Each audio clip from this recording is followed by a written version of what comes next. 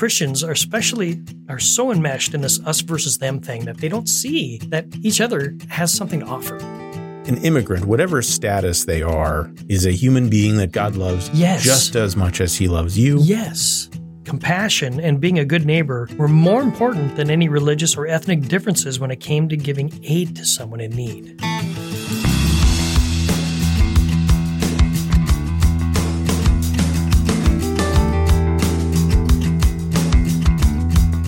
Welcome to Living Beyond Your Memes, where we try to help Christians get beyond talking points and pat answers and engage the world around us the way Jesus did.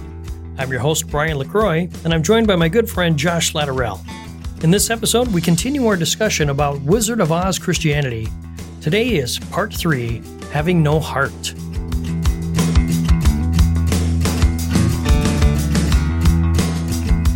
Things going well for you, Josh, since the last time we met? Yeah, so all the way back since the last time we recorded this episode, which is earlier today. Yes, that's right, yeah. Things are going well. How about you? Yes, very well. Thank you very much. It's been a good hour and a half, I think, since we're recording. Yeah, this is a really great conversation with my friend Brian. Oh, yeah. Yeah, very edifying. It was indeed. I thought so. I felt hopefully the Lord was honored by that. Good. We're actually recording 2 episodes tonight. This is the second one. It's a little inside baseball for you listeners there, yeah. Right. But for you, it'll be spaced out nicely. Exactly. Unless you're binging them, in which case you'll be listening to them right in a row. Mm-hmm. So. Yes, indeed. Good point. But between medical emergencies on Josh's side and my needing to be gone when we'd be recording this episode, we are doubling up here. And thankfully, Josh and I are both relatively young, and we can do this without falling asleep at our microphones, I think. Oh, sorry. I just fell asleep for a second. Yes, exactly. Yes. Good deal. Cool. Well, I'm excited to get into this. So tell us what we're just going to kind of move right in here because we have some territory to cover here. We've been talking about Wizard of Oz Christianity. And just as a background here, we're doing a 4-part series about, having, no home. And we're looking at the 3 main characters of the Wizard of Oz and their deficiencies and what they needed and how that has shown itself in primarily American Christianity. And so we want to look at these, not to just castigate and to just throw blame around, but to look at ways we can get past these things. And because we're looking at ways that evangelicals are stereotyped, and we need to show the world that we are not this way.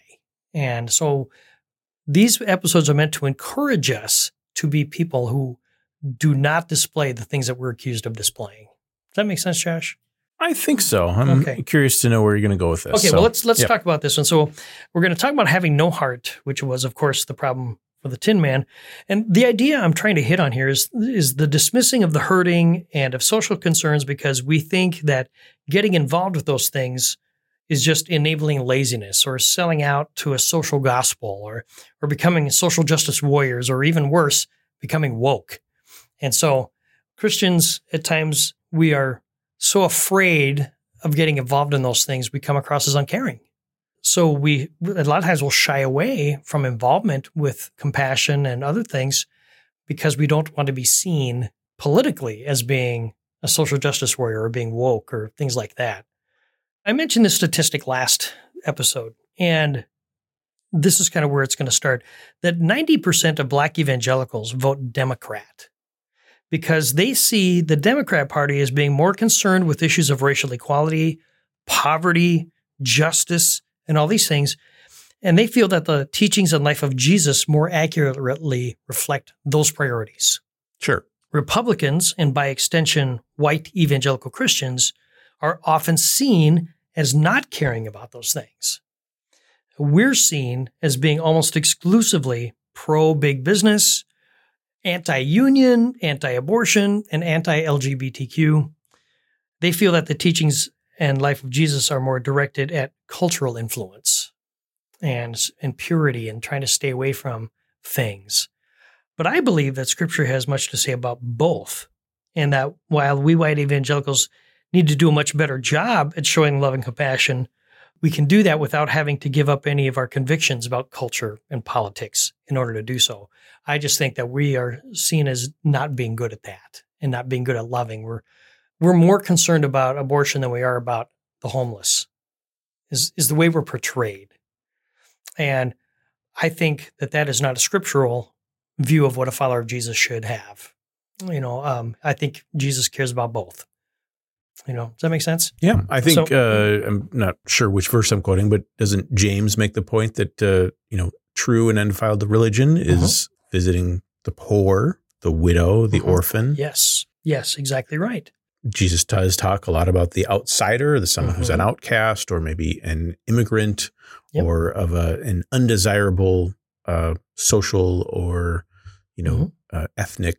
Yeah, and Jesus sought that class. out. Yeah, he did. And that was a big deal for him, and something that Christians, especially in the early church, were known for caring about those kinds of people that your typical Roman society and even Jewish society would shun. Exactly right. Exactly right. Yeah, and I won't go into all the details here, but one of the people that we discussed on our last podcast, we were discussing a podcast that we both listened to called Unbelievable. One of their more recent guests was just talking about how Christianity so influenced Western culture that we have hospitals because of Christians. Christians rescued children who were being exposed to the elements when the parents, it was just a thing that Roman society did. Oh, I didn't want this baby. Just put it out in the wolves, in the woods for the wolves to eat or to die of cold or whatever it was. And to them, that was just normal. And Christians came along and said, no. No, we'll take the baby. Yeah. Or in other parts, they uplifted women, and slavery is gone because of, well, not gone, unfortunately, but legal slavery is no longer a part of Western culture because of the influence of Christians. So, but anyway, that's not where I was going with all this.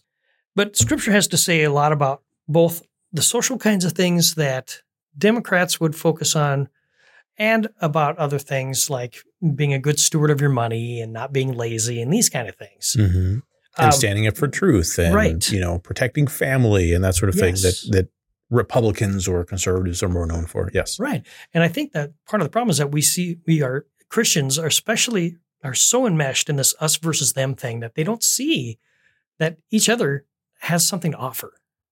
Well, American Christians are Americans. Yes. And America is very enmeshed in this.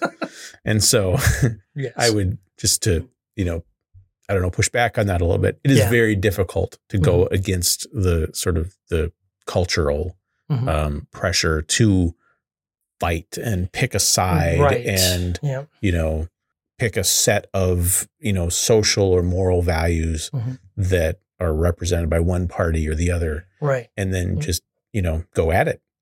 And it takes some courage and it takes some effort and some thought, like we were talking about last episode, to really step back and try to figure out what an actual Christian approach to this situation or topic or issue is. Right. When you even do have those thoughts, or try to do that thinking, also understanding the fact that you have your own filters and your own lenses and your own biases, whether recognized or not, or known or not. When we understand that we have our own filters, that helps us, I think, understand that you've been influenced just as much as everybody else by culture, whether you know it or not. Right. And whether you want to admit it or not, because everybody wants to be thought of as a free thinker, and we're not, as much as we'd like to think we are. We should be, but we're not. That's why you need to grow a brain, people. So if you don't know what that means, listen to the last episode. Okay. Anyway, so you can have both. You can be a person who cares about poverty and civil rights and homelessness, and be pro-life and care about protecting families from ungodly influences. You can care for all of that. You don't have to give up any of your convictions there.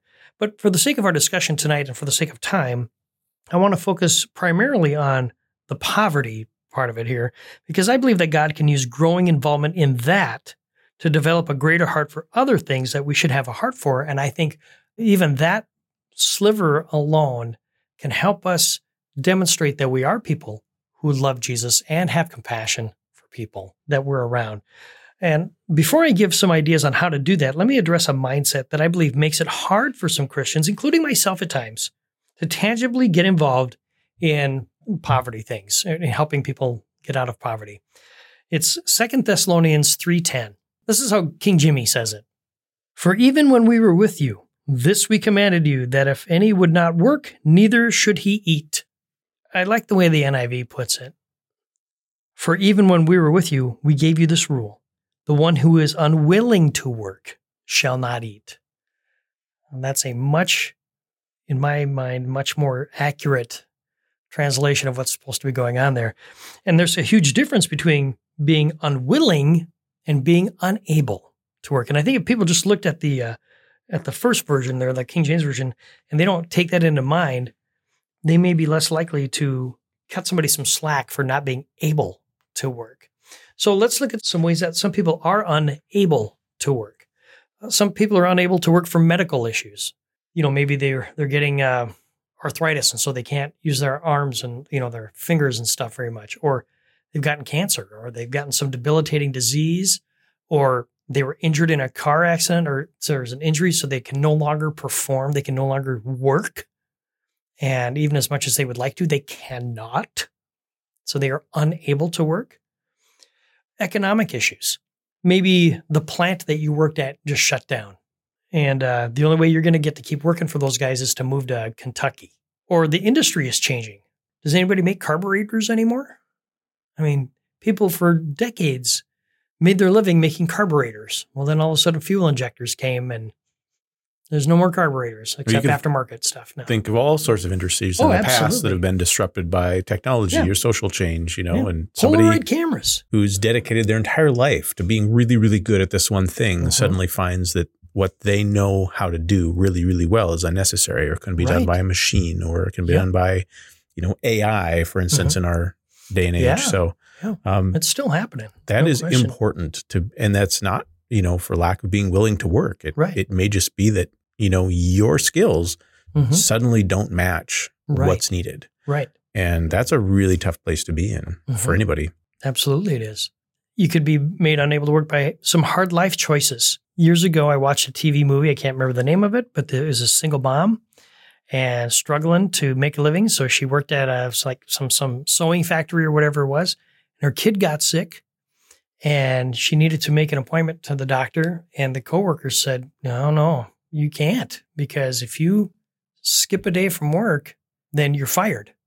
And there was no way she's going to be able to get and if you ask for time off, they just fired you. And it was just a slave labor thing, kind of a thing. I mean, it was here in America, but it was just a sweatshop kind of a thing.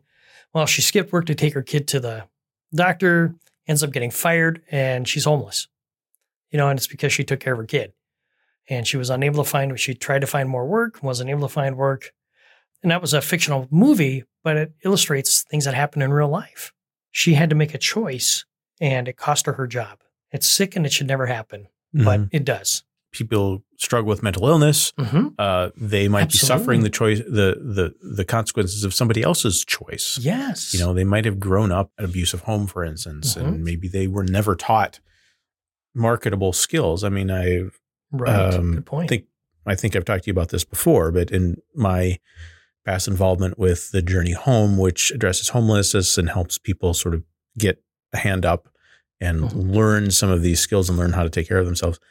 It's just amazing how many things that I take for granted that I assume everybody learned it as a kid. Right. That their parents didn't teach them. Right. They just never got those social skills or those soft skills or what have you that you get from your parents. And if your parents were, on drugs or, in and out of prison or something like that, it's very likely that you're going to go in that direction too, because they didn't ever pass any good values on to you and you've got to learn them on your own. Right. And if you don't, it's really hard You're in for a rough road. Yeah. It's really hard to get anywhere in life. Yep. And that's a real thing. Absolutely it is. And a lot of people find themselves in that situation. Age. Nobody would know this from looking at my pictures, but I'm almost 60 years old. No. And I've started looking about when is it going to be most beneficial for me to start taking Social Security? Social Security says I should wait till 70. So I'm hoping, Oh, I see. Yeah. Because then it'll be the highest monthly benefit, because I'm waiting that long. And, but, there's just, let's just face it, there is some ageism going on sometimes. And I get that. I mean, if somebody wanted a really good looking person to be their public face for something, they're not going to call me.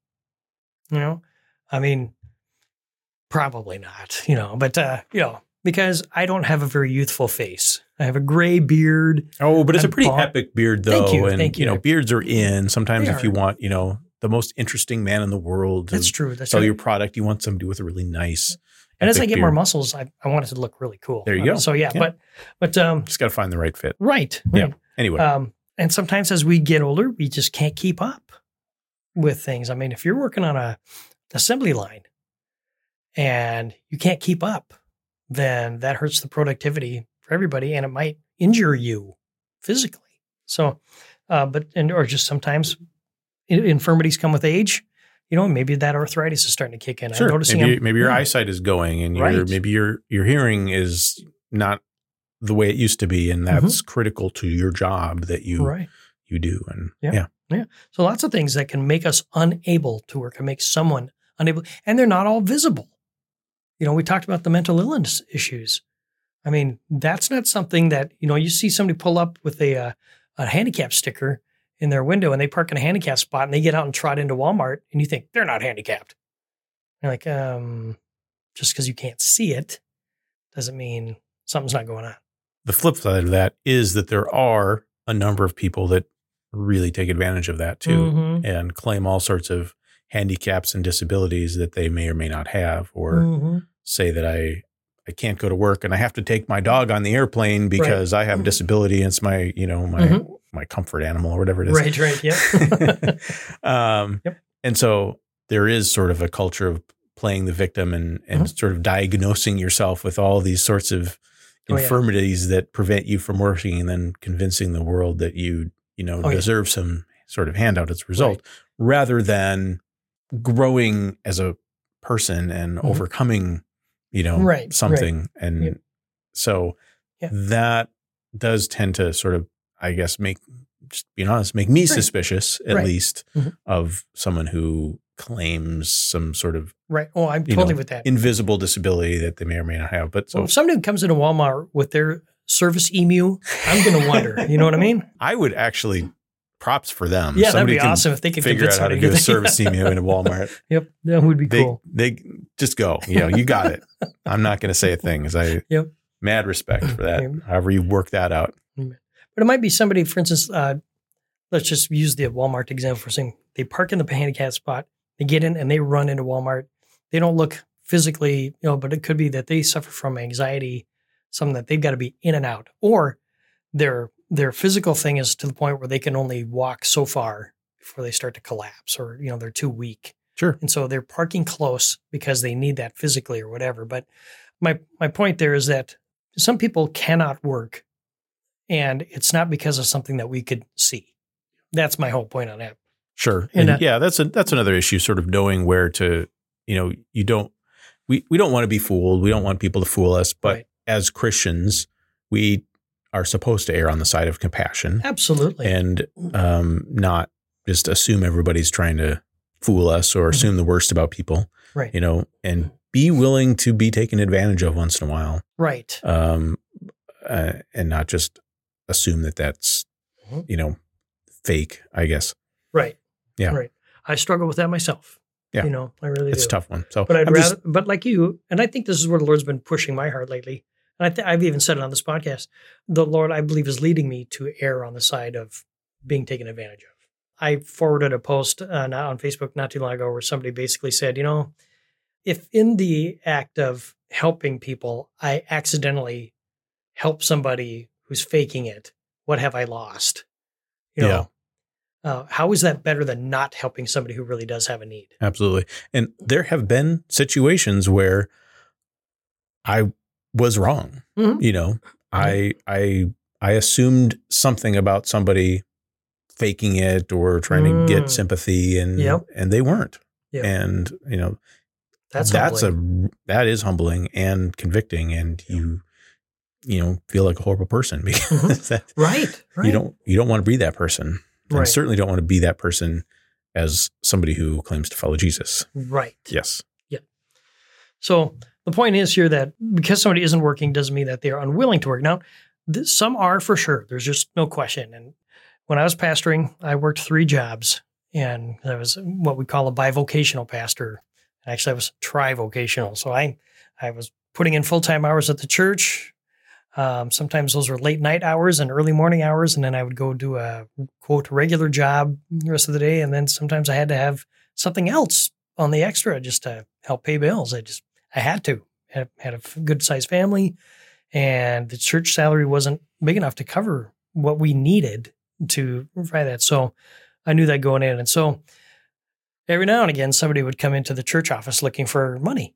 And it didn't help that Aberdeen, the name of the church back then was Aberdeen Wesleyan Church. And there were people who would just literally will open a phone book and just start down the A's and find the churches. Just start calling them all. Yep. They go to every church, right? And for some, that's how they make their living, And and some churches are pretty keen about that. So yeah, I remember you were here last week. I'll see you later.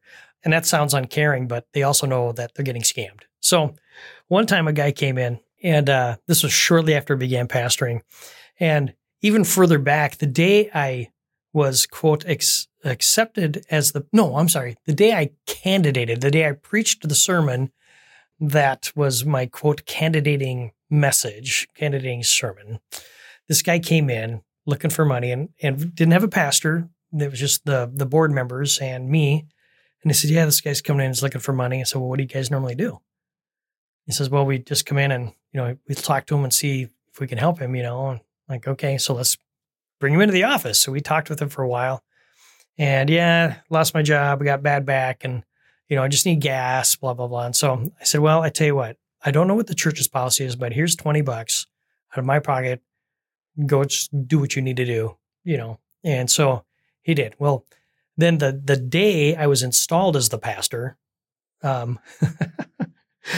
this guy comes back, and one of the board members comes to me and says, yeah, this guy's back, and he told us back in that day that he worked at this certain place. And so I went to check on him, see how he's doing. He doesn't work there.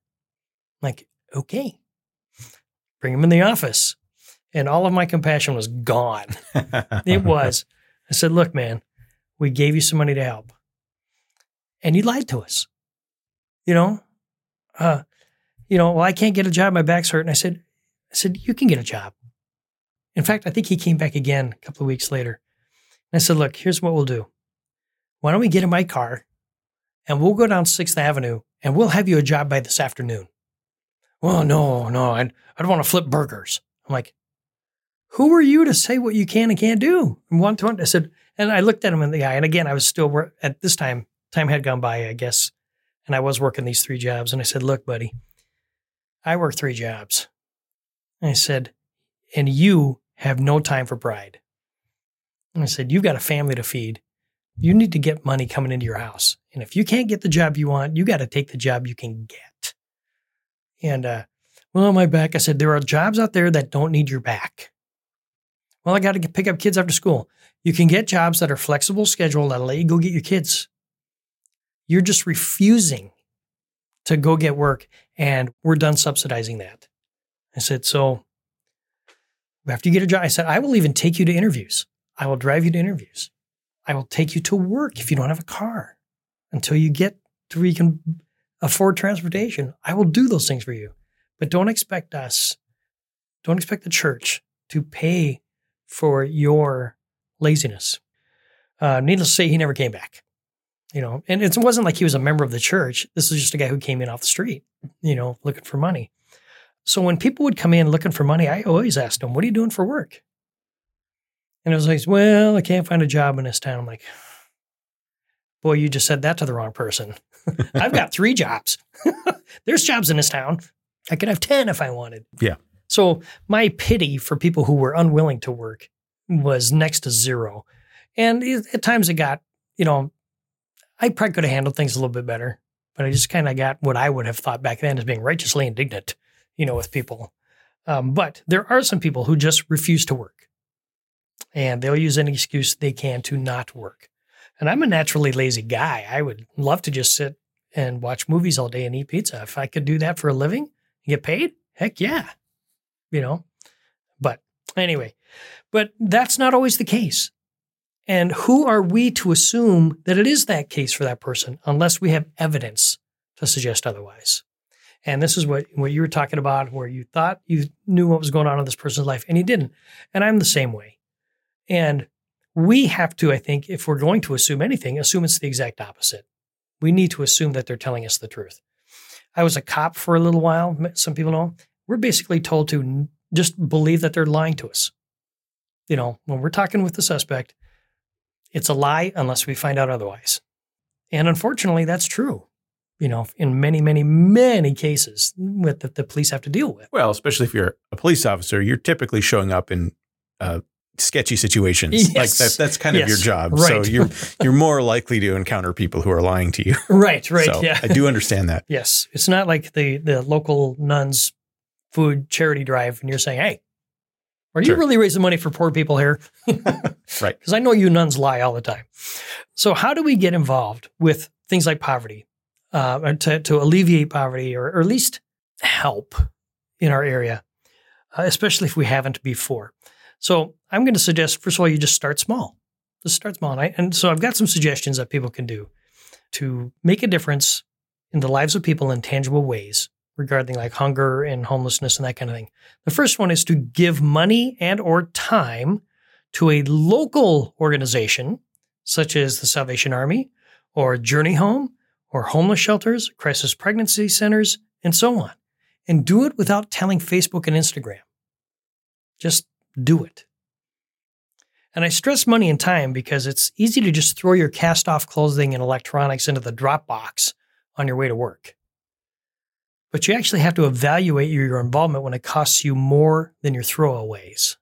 Yeah, and the other benefit of working with an established organization is that they usually have a much better, way of figuring out who actually needs help and who doesn't than you do.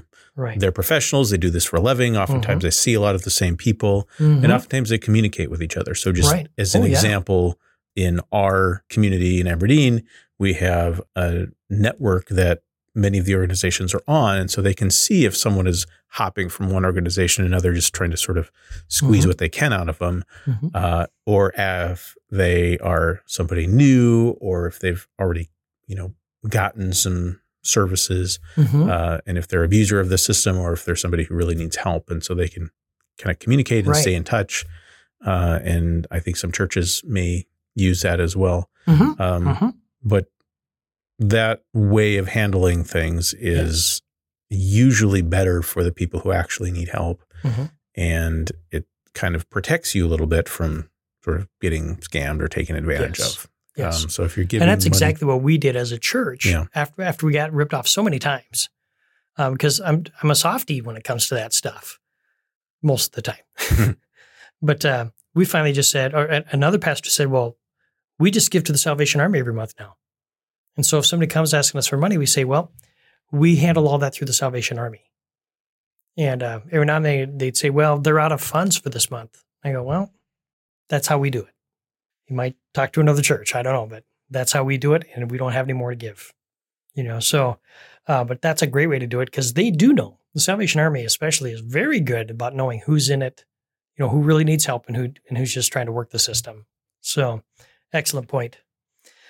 Number 2, support one or more children through Christian agencies such as World Relief or Compassion International that work in poverty areas around the world, bringing physical, spiritual, and educational help.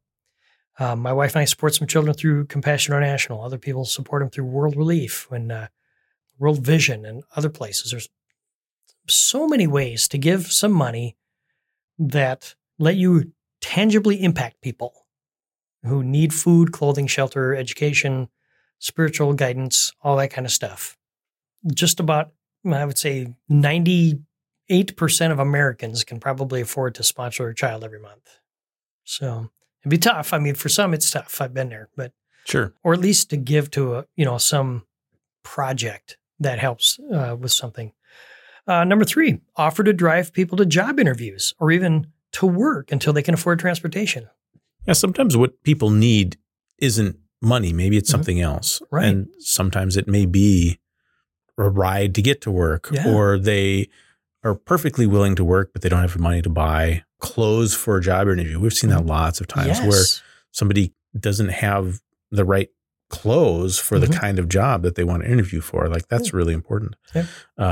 So they're a construction worker, but they don't have tools. Maybe they're working on money management. Maybe they're not really good with money. And so money isn't going to help them as much as maybe some help with money management. So just as an example, again, plugging Trinity Home, it's one of the big things we do is help people figure out how to manage their money and budget and all of that. So somebody who's gotten themselves into a situation where they're, homeless or home insecure can learn to get on top of that again. Right. Yep. My wife has at times given guys free haircuts.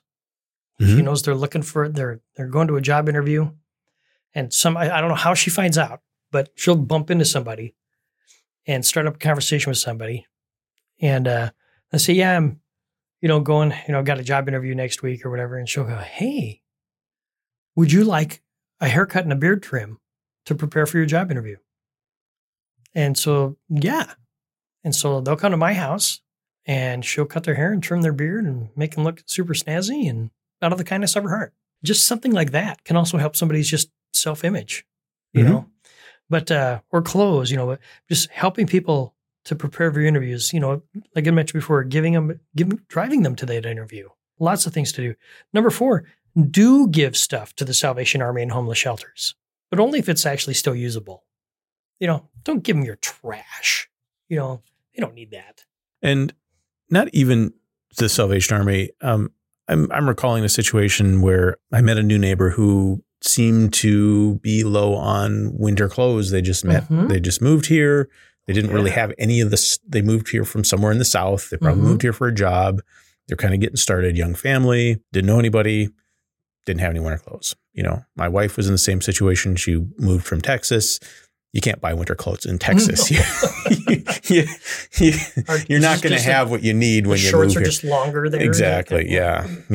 But anyway, so I was looking for some, I thought, I'm sure I have some extra gloves somewhere. Let me see what I can find. And I was actually convicted to not give this person my leftovers, like not give them the old stuff that I don't use anymore. Right. And to actually, grab something that maybe was worth a little bit of money that I actually liked. Yeah. And give that to them because, I can get more. I can get another one. It's not like I'm unable to, buy new winter stuff. Right. And this person was in need and I wasn't. Right. And so, yeah, that was convicting for me because that was my initial thought was to kind of give them whatever I had extra. And I really felt that God was telling me not to do that. Right. And to have a different attitude. So yeah, that's awesome. For whatever that's worth. It's worth a lot because it says that you're open to hearing the Spirit talk to you about meeting the need of somebody in a way that goes against our conventional thinking. And we need to do that way more. I think of things like the giving trees that I'm so thankful that this is kind of a trend now. All these, we'll have the Salvation Army trees, with the tags on them. You can take home and buy kids winter clothes and toys and stuff. And it's got a little tag. This is for an 8-year-old boy. And these are his favorite things. And he needs mittens and he needs gloves, or needs a winter coat or needs snow boots. Awesome. You can get him those things, get him one of his toys. He's got 2 toys. I don't care, whatever, however many you want. And that kid gets that. And it's new. I love that. And I'm so glad to see that cropping up more and more and more, at least here in Aberdeen. And that's not all that big. We're not saying give $100 a month to the Salvation Army. We're saying at Christmas time, pick a name off that tree and go buy some kid his toy and a winter coat. Or school supplies. That's another big one. There's tons. Yes. I mean, everybody's got to buy school supplies for the beginning of school. And there are plenty of people who can't afford it. And in our community, I think it's the Salvation Army who... Oh, yeah. The backpacks. Yeah. The backpacks know who they are and they've identified here's what grade this kid is in. Here's what they need to start school.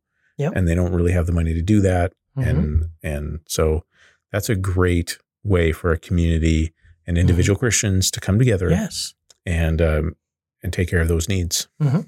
Seems like there was I think one of our churches here in town a few years ago had a backpack drive. Maybe they do it every year. It's just they got a whole bunch of those backpacks. I've seen mattress drives where they find kids who are just sleeping on garbage mattresses or the floor and getting mattresses into people's homes who can't otherwise afford them.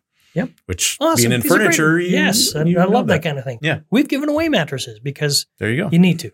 Sometimes you just got to do that. That's the right thing to do. But there are lots of ways that people can get involved, that Christians can get involved in showing tangible love to people who are economically hurt. And not because of their own laziness, just because life at times. And so any other ideas there, Josh, that you got? I'd love what you've talked about so far. Anything else that's jumping out to you? Those are kind of what jumped to my mind as we were talking, yeah. Good. Well, thanks for being a model of somebody who's willing to listen to the Spirit and obey Him. Occasionally, maybe. Well, we can all be better at that. But the fact is that you're even willing to be open, even if we don't always hear it, because of our own stuff. But thanks for being an example there. I appreciate it. So we've been focusing on the economic side of things, but let me turn briefly to another area that is of concern to everyone, no matter what your political or religious stance in that, and that's in our own city. That's immigration. I've mentioned in the past how I have witnessed Christians not only be unwelcoming to immigrants in our city, but downright fearful and spiteful in how they see newcomers from other countries. And so the question that I think we need to wrestle with is, do you really think that's how Jesus views them? And I'll just tell you, the answer is no. I mean, that's a rhetorical question because He doesn't see them that way. Jesus doesn't see immigrants as threats. Now I get the fact that there's such a thing as illegal immigration and all these things. But I think when I see somebody in town here, I need to assume that it's okay for them to be here. I'm not going to ask them for the green card before I help them out. You know what I mean? And we shouldn't do that. So my suggestion is that when you see a newcomer, an immigrant, particularly an immigrant, you keep in mind that they are nervous and scared about adjusting to a life nothing like the life that they left behind. I mean, they are in a world that's completely unlike anything they've known. In many cases, they've left their families until they can afford to bring them over, meaning that they're separated by an ocean, making them lonely and sad, and they're missing their loved ones just as we would in the same circumstance. It's hard to relate unless you yourself have been in another country for some period of time, even as a tourist, that has a different culture and a different language, and you don't know how to get around, and you don't know how to do basic things like use public transportation or money or, the banking system or phone system, or like your electrical plugs don't work, or whatever it is. And that's kind of a wake-up call. And if you can sort of put yourself in the shoes of somebody who is in that situation, but in your country, whether they're here legally or not, that's a really weird, difficult place to be. Right. And immigration is strange too. And our immigration laws, I think everybody left and right agrees they need to be reformed on some level. My wife went through the immigration process. One thing a lot of people don't know is that, just to speak to the immigration issue a little bit, even legal immigrants oftentimes are not allowed to work while they're waiting for their legal immigration paperwork to be processed. And that process can actually be very expensive. Yes, every step costs $500 here, $1,000 there, and it can take months. And sometimes it sits on the desk of some bureaucrat for some indeterminate period of time because for no good reason, or it gets lost, or they get told one thing and then some other agency tells them another thing, and like that. That's legal immigration. Even like the legal immigrants that we claim we want are oftentimes run through the ringer, and they have saved up, $20,000, which could be their life savings. And it could be, worth quite a bit more in whatever country they came from. Right. And it can be gone in several months because they can't work legally. They have to pay all these extra sort of fees and expenses and deal with the federal government and fill out, forms and, My wife got 7 background checks. She says, like, I could work for the CIA at this point. I've been vetted so many times just to, come to this country and work as a nurse. Well, that explains that envelope I saw from Langley, Virginia. So, so an immigrant, whatever status they are, and whatever needs to be fixed with our immigration system and with our borders, is a human being that God loves just as much as He loves you. Yes, He cares about them just as much as He cares about you. He wants what's best for them. Yes, as much as He wants what's best for you. Yes, and so I think we need to, as Christians, be able to separate those two issues, the issue of the human being in front of us and the issue of immigration in general. Right. And I think if we would start with the assumption that they're here because they're looking for a better life and assuming that we don't need to question how they got here, just they're here. And even if it's an illegal immigrant, they're still a person. They're still a human. They're still made in God's image, and Jesus still died for that person. And that's why I don't think we should worry so much about what their immigration status is. We just need to worry about, do you have enough food to get through the week? Or do you kids have winter clothes? We have Northern State University here, and every year, those kids from China and other places like Korea, South Korea, they are unprepared for our winters. And boy, I mean, they are flocking to Walmart when the temperature starts to drop, they're buying clothes, they're buying winter coats. And and if you're not prepared for our South Dakota winters, it can be ugly and harsh. So, that's when looking cute on Instagram goes out the window. It's like, nope, I just want to survive outside for 15 minutes. Yes. It is true. The air does hurt our face. Yes, I thought that was just a joke. Nope.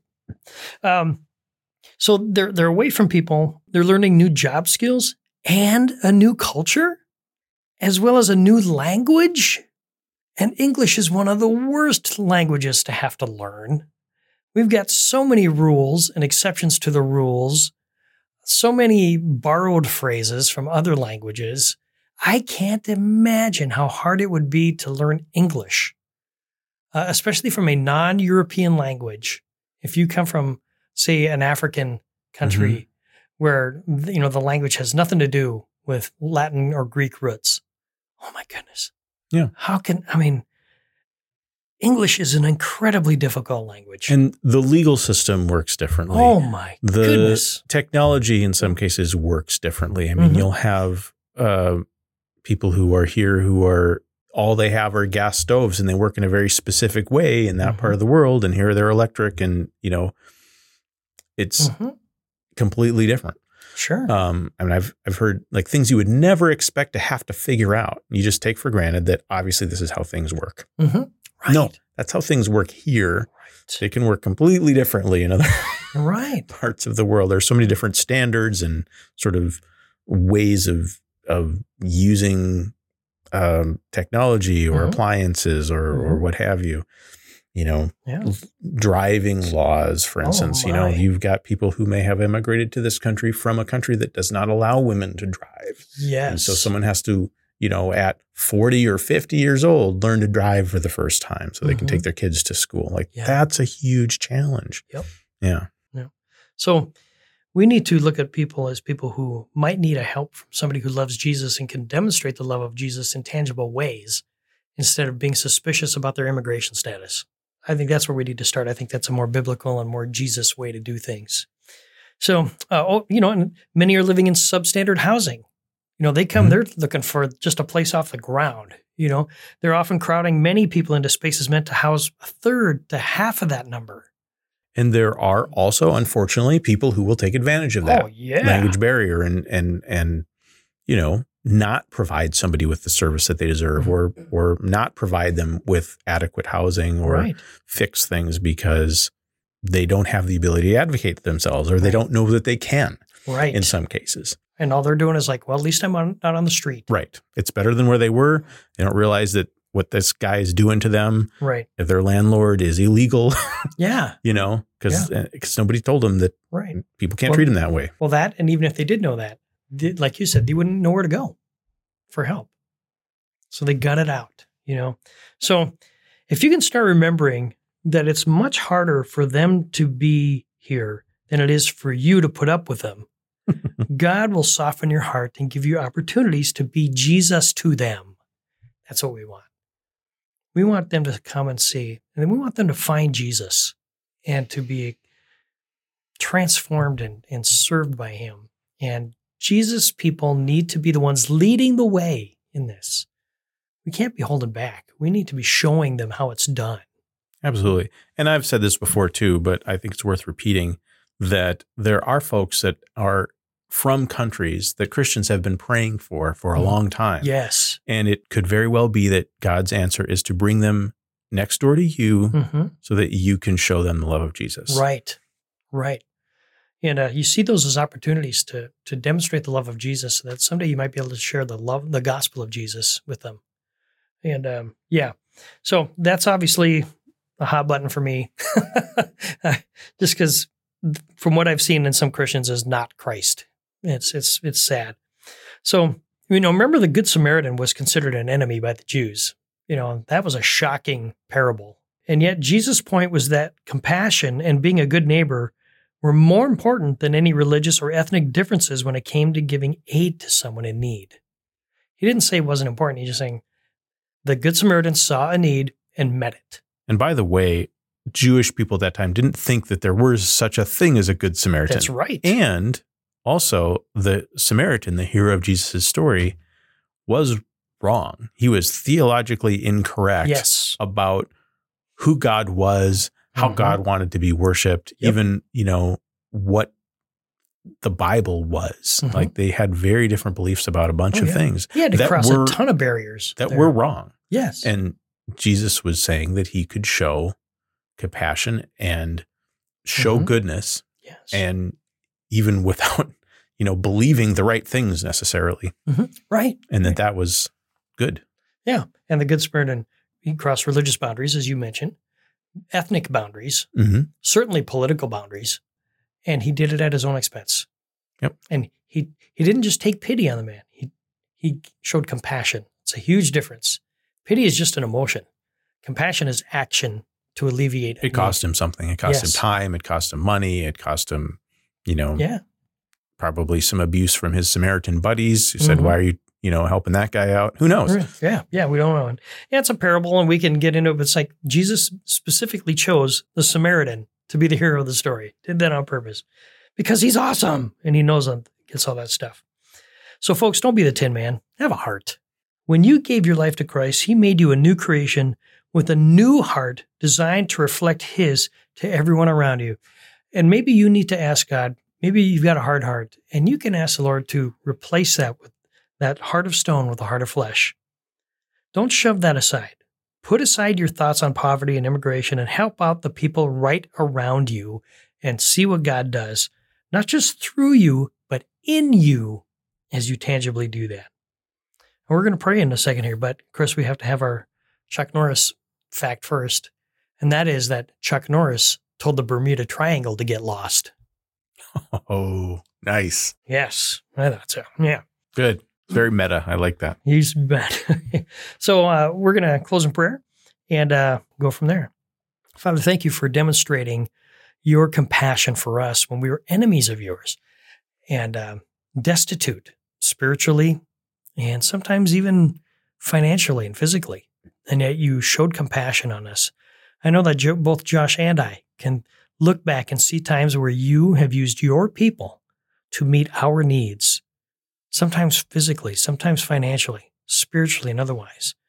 I pray, Father, that you would help us to demonstrate the love of Christ to those people who need a touch from you, whether, again, it's physically or financially or whatever. Help us to not shy away from that.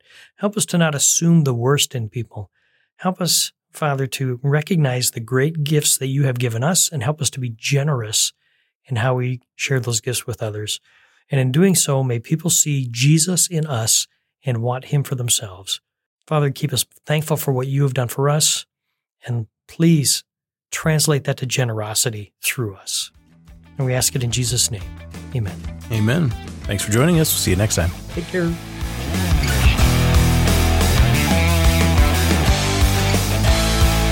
Living Beyond Your Memes is a production of Truth Love Media and Discipleship DNA. Editing by EC Productions. If you like the show, please tell your friends and leave a review on iTunes or wherever you listen to podcasts. Get in touch with Brian LaCroix at discipleshipdna.com. Thanks for listening, and we hope to see you in the next episode.